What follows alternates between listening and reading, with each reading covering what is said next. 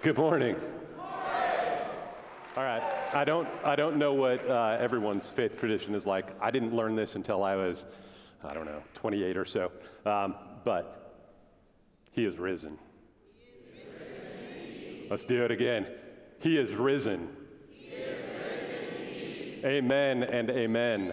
The last chapel before Easter, we spent some time sitting in the crucifixion of Jesus. And afterwards, several people came up and said, please tell me we're going to talk about the resurrection next week. We are going to talk about the resurrection. So this morning, we're going to move through 1 Corinthians chapter 15. We're not going to do it verse by verse. Instead, we're going to kind of use it as a blueprint for moving through. It's one of the longest and most thorough passages where Paul is dealing with the resurrection. And it starts a little bit differently than the tenor with which we just shared. But let me pray for us first, and we'll jump. Father, thank you that you are our good and gracious God. Thank you, Lord, that we can proclaim that you are risen indeed. Will you now, by the power of your Holy Spirit, speak the words that you have for us to hear, each to our own hearts, that we might be transformed and be more like Jesus, we pray. In his powerful and beautiful name, amen. So 1 Corinthians 15, Paul is talking about the resurrection, but what raises it is an initial doubt. There are some in Corinth who are doubting the resurrection of the dead. And if we look at the resurrection, we can say he is risen indeed, and there are implications that abound, both past, present, and future. But Paul starts with, what if Christ was not raised? And it's a very sobering thought, and it's one worth sitting in for a minute. He starts by saying that if Christ has not been raised, our preaching is useless. Because we're proclaiming a good news of the resurrection of Christ. But if Christ hasn't risen, there is no good news, and preaching becomes totally futile. It becomes telling a story or a fable. It becomes maybe a really good story, but there's no true hope at the end of the story. So our preaching is useless. And your faith is futile because you are still in your sins and you have no hope of ever being set free. Because the truth is that we are still fallen, broken, sinful, and apart from the victorious resurrection of Jesus, we remain in our sin, slaves to sin and self. And Paul says, also, those who have died are lost. All of those who have gone before us, family, friends, the church universal, through all of history, those who have had faith, the faith of Abraham, they're gone. They're lost forever. Because reality becomes futile in the sense that we will never be reunited to those who have gone before us. We will never be gathered together as the bride of Christ if Christ hasn't risen. And the resurrection is not. And then Paul also says that our faith only benefits us in this life. If there's no resurrection, then our faith is simply for this life. And if that's the case, we are to be pitied more than any person. Be pitied more than all men because we've believed a lie. And we've based our hope on something that is as fleeting as picking up a big handful of dust and chucking it into a windstorm. If our faith, sans resurrection, is only for now, we are to be pitied more than any people. But then Paul does one of these great, big, beautiful buts. But Christ has indeed been raised from the dead. And with that proclamation comes realities and implications. And the implications are so lovely and so beautiful. And they start with future implications.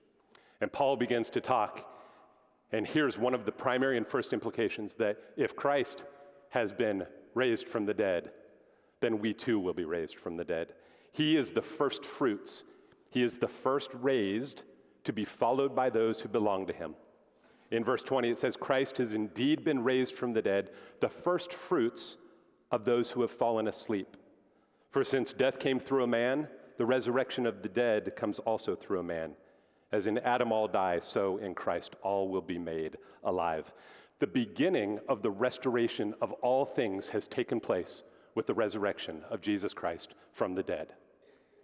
The eternal new heavens and new earth have literally broken into our reality with the resurrection of Jesus. In his glorified body, Christ is the first fruits from among the dead, and all those who fall asleep in him will rise after him, those who belong to him and those who have faith in him. If Jesus is raised from the dead, we too, by faith in Christ, will be raised from the dead. Well, then the Corinthians ask a question. They say, how are the dead raised, and what kind of body then would they have? And Paul says, we will be given new, glorified bodies. The body that is sown is perishable. It goes into the grave perishable, but it is raised imperishable. He goes on to say it's sown in dishonor, but it's raised in glory. It's sown in weakness. It's raised in power. It is sown a natural body. It is raised a spiritual body. We are given bodies that are imperishable and glorified. And then this little chunk here, I don't hear this often. This is a piece that I sometimes think gets glossed over. But hear how beautiful this is as Paul is describing resurrection bodies. He says, not all flesh is the same. People have one kind of flesh, animals have another, birds another, and fish another. There are also heavenly bodies, and there are earthly bodies.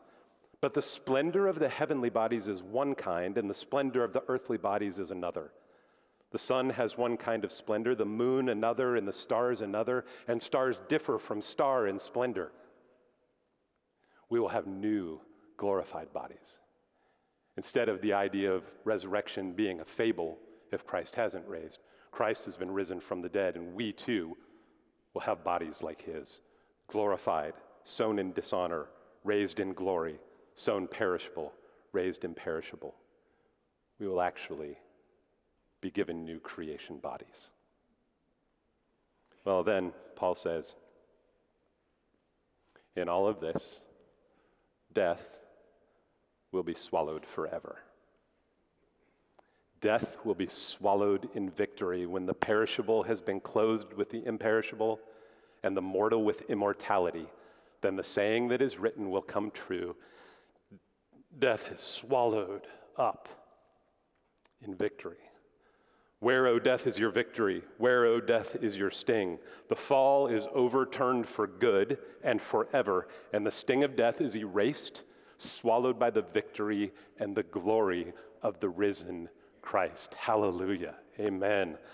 Peter calls this a living hope through the resurrection. And that's what we have as followers in the resurrected Christ, an inheritance that is kept in heaven for us, whom God is shielding and watching over and protecting until that inheritance is to be revealed at the last day when Christ returns as his glorified self. This is sure hope by virtue of Christ's work. This is sure hope by virtue of the resurrection from the dead. This is why we celebrate Easter. This is why when I say, he is risen, that's why we do that, because of what's to come. But there are also implications for the past. If Christ has risen from the dead, there are implications for the past. Paul says that he died for us according to the Scriptures. He was raised on the third day according to the Scriptures. The resurrection of Jesus from the dead speaks to the future and what will happen, our hope. But it also looks back. The resurrection of Jesus validates God's prophecies, fulfills God's covenants, and speaks to the perfect, ever-loving faithfulness of our living God. If you go all the way back to the promise in Genesis 3, the first gospel, that the seed of the woman would crush the head of the serpent. Jesus is that seed. He fulfills that prophecy. The Abrahamic covenant. Jesus is the one through whom come, descendants, and land that Abraham was promised. And he knew, Scripture tells us in Hebrews, he knew to look for a heavenly city, an eternal city. And through Christ, the resurrected Christ, that is what comes. He fulfills the Mosaic covenant. Jesus, in his sinless perfection, perfectly fulfills the law of God. He fulfills the Davidic covenant. He is the king who rules on the throne established by God forever. God's word is sure and true and trustworthy. He has always been faithful and always will be faithful. And that faithfulness leads us to this final consideration. It's a very now implication. One exercise I like to do, and have done it a few times recently. I actually just did it the other day with some students. We take a whiteboard and we draw a line on the whiteboard. And that line is all of history. And we divide it in half and we say, okay, Old Testament here, New Testament here. Say now, what are the 6 most important events in the Old Testament and the 6 most important events in the New Testament? And it's so much fun watching the mental gymnastics and watching them wrestle through, like, what are the actual 6 most important events for salvation history in the Old and the 6 in the New? And then we pare it down. We go down to 4 in each. And then we go down to 3 in each. And then we wipe them out. And we sit with 1 in the Old and 1 in the New. What do you think the one in the Old was? You don't have to answer. Just think of it. Single most important event for salvation history in the Old Testament, in order to tell the story of the gospel, they came down to the fall. And the single most important event in the New Testament, the resurrection. And then I ask them, this is an impossible task, right? Like, to wipe out one of the 2. What's the single most important event in all of history? We erase the fall. It's the resurrection. And as such, the resurrection is what I'll call, I don't know, I wasn't a philosophy student. I call it a first truth or a highest truth. There are lots of truths that don't require much of us, right? Like, there are some truths. Oranges are juicy, unless it's a really bad, gross orange. But oranges, by and large, it's factual. Like, it's a truth that they're juicy. But that doesn't require that we eat oranges. Like, it's not incumbent upon you to participate in the juiciness of the orange. Fair. But the resurrection is different. The resurrection as a first truth and a highest truth has an authority. It has a privilege. So it can dictate things about other truths. It holds a place where it should make us look to that truth, and certain things fall out of that by necessity of the fact that it is the first truth. There's a pastor in New York City who writes a lot of books and preaches a lot, and he talks about this. He says, when it comes to faith in Jesus, modern people have a tendency to begin by asking, does Christianity fit for me? That tends to be the place they start. But he says, if the resurrection happened, then there is a God who created you for himself, and ultimately, yes, Christianity fits you whether you can see it now or not. If he's real and risen, then just like Paul, even though he had none of the answers to any of his questions, you'll have to say, what would you have me do, Lord? I think that if we were to ask most people in this room, do you believe in the resurrection of Jesus? And you were to strip everything else away, just this one point, the highest truth, the first truth. Do you believe in the resurrection of Jesus? I'll ask you that now. Don't answer. Answer up here. Do you? Everything else aside, do you believe in the resurrection of Jesus from the dead? Do you believe that he went into the grave bodily and that by the power of God, he was raised bodily from the grave? That he appeared to the apostles and to others? Do you believe that Jesus rose from the dead? if you believe in the resurrection of Jesus, then you believe that he is the king and that he is alive. And as the king, he has the right to tell us how to live. He has the right to tell us what is true.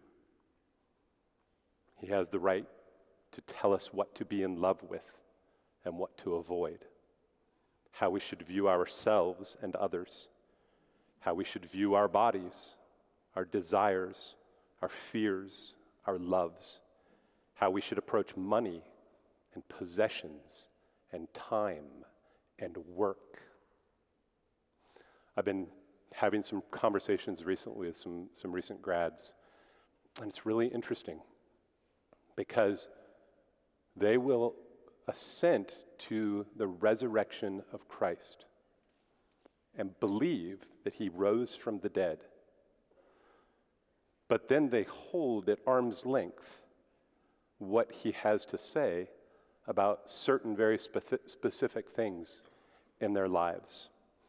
And what's fascinating, as I push and talk, what I'm finding is that they're holding these other things at an arm's length and haven't done deep examination of God's word to find out what God actually says. Perhaps they're sitting in echo chambers. Perhaps they're hearing what others say. Perhaps they're reading second or third-hand books. These tertiary issues end up becoming primary issues. If you believe that Jesus is risen from the dead, it is incumbent upon us to search and examine and study and ask and seek tirelessly, honestly, humbly. What does God say about everything else? And then to submit to it. Because if he rose from the dead, he's the king. And the king has a whole lot to say about how we live our lives. He has a whole lot to say about what's beautiful. He has a whole lot to say about our creation. And he has it to say to every single one of us. But then, here's the beautiful part. We should do that with the greatest joy in the world because we know that in all of these things, what he offers us are the words of life. Peter knew it. We know it. We look to the teachings and the words of Christ, and he offers us that which gives us abundant life in him. What he calls us to, what he has for us, is what it means to actually live. Before I ever articulated this, the resurrection has always been the linchpin of my faith.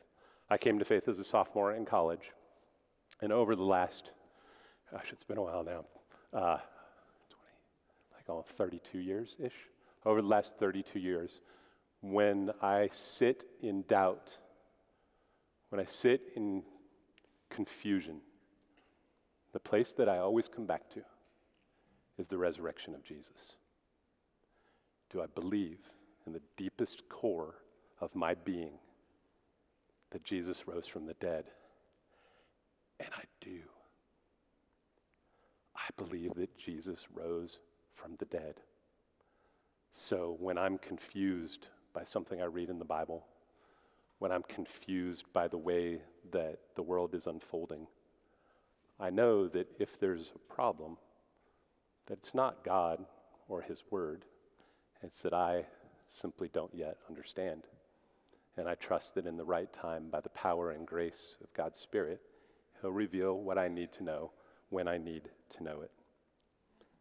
Amen? So, do you believe that Jesus rose from the dead? Do you know the hope that the resurrection brings? Do you understand the confidence that the fulfillment of the prophecies and covenants brings in regards to God's faithfulness, past and future? We have a faithful King. And finally, now, are you doing, or are you ready to assent to that first truth that Jesus has risen and then live honestly, brain honest and heart honest, by seeking what he has to say about everything, about doing the hard work of digging into his word, which is faithful and living, and finding out what he actually says about the world and the issues and the heart that swirls. Are you ready to follow the King? Start at that first point. Do I believe that Jesus rose from the dead? And let's do this one more time. He is risen. He is risen indeed. Amen. Father God, you are gracious beyond compare. And I pray that our gratitude would match, can't match your grace, Lord. We're just grateful. Father, will you please press these truths deep into our hearts and our souls, we pray, so that we might glorify you by the power of your Holy Spirit, and in Jesus' name.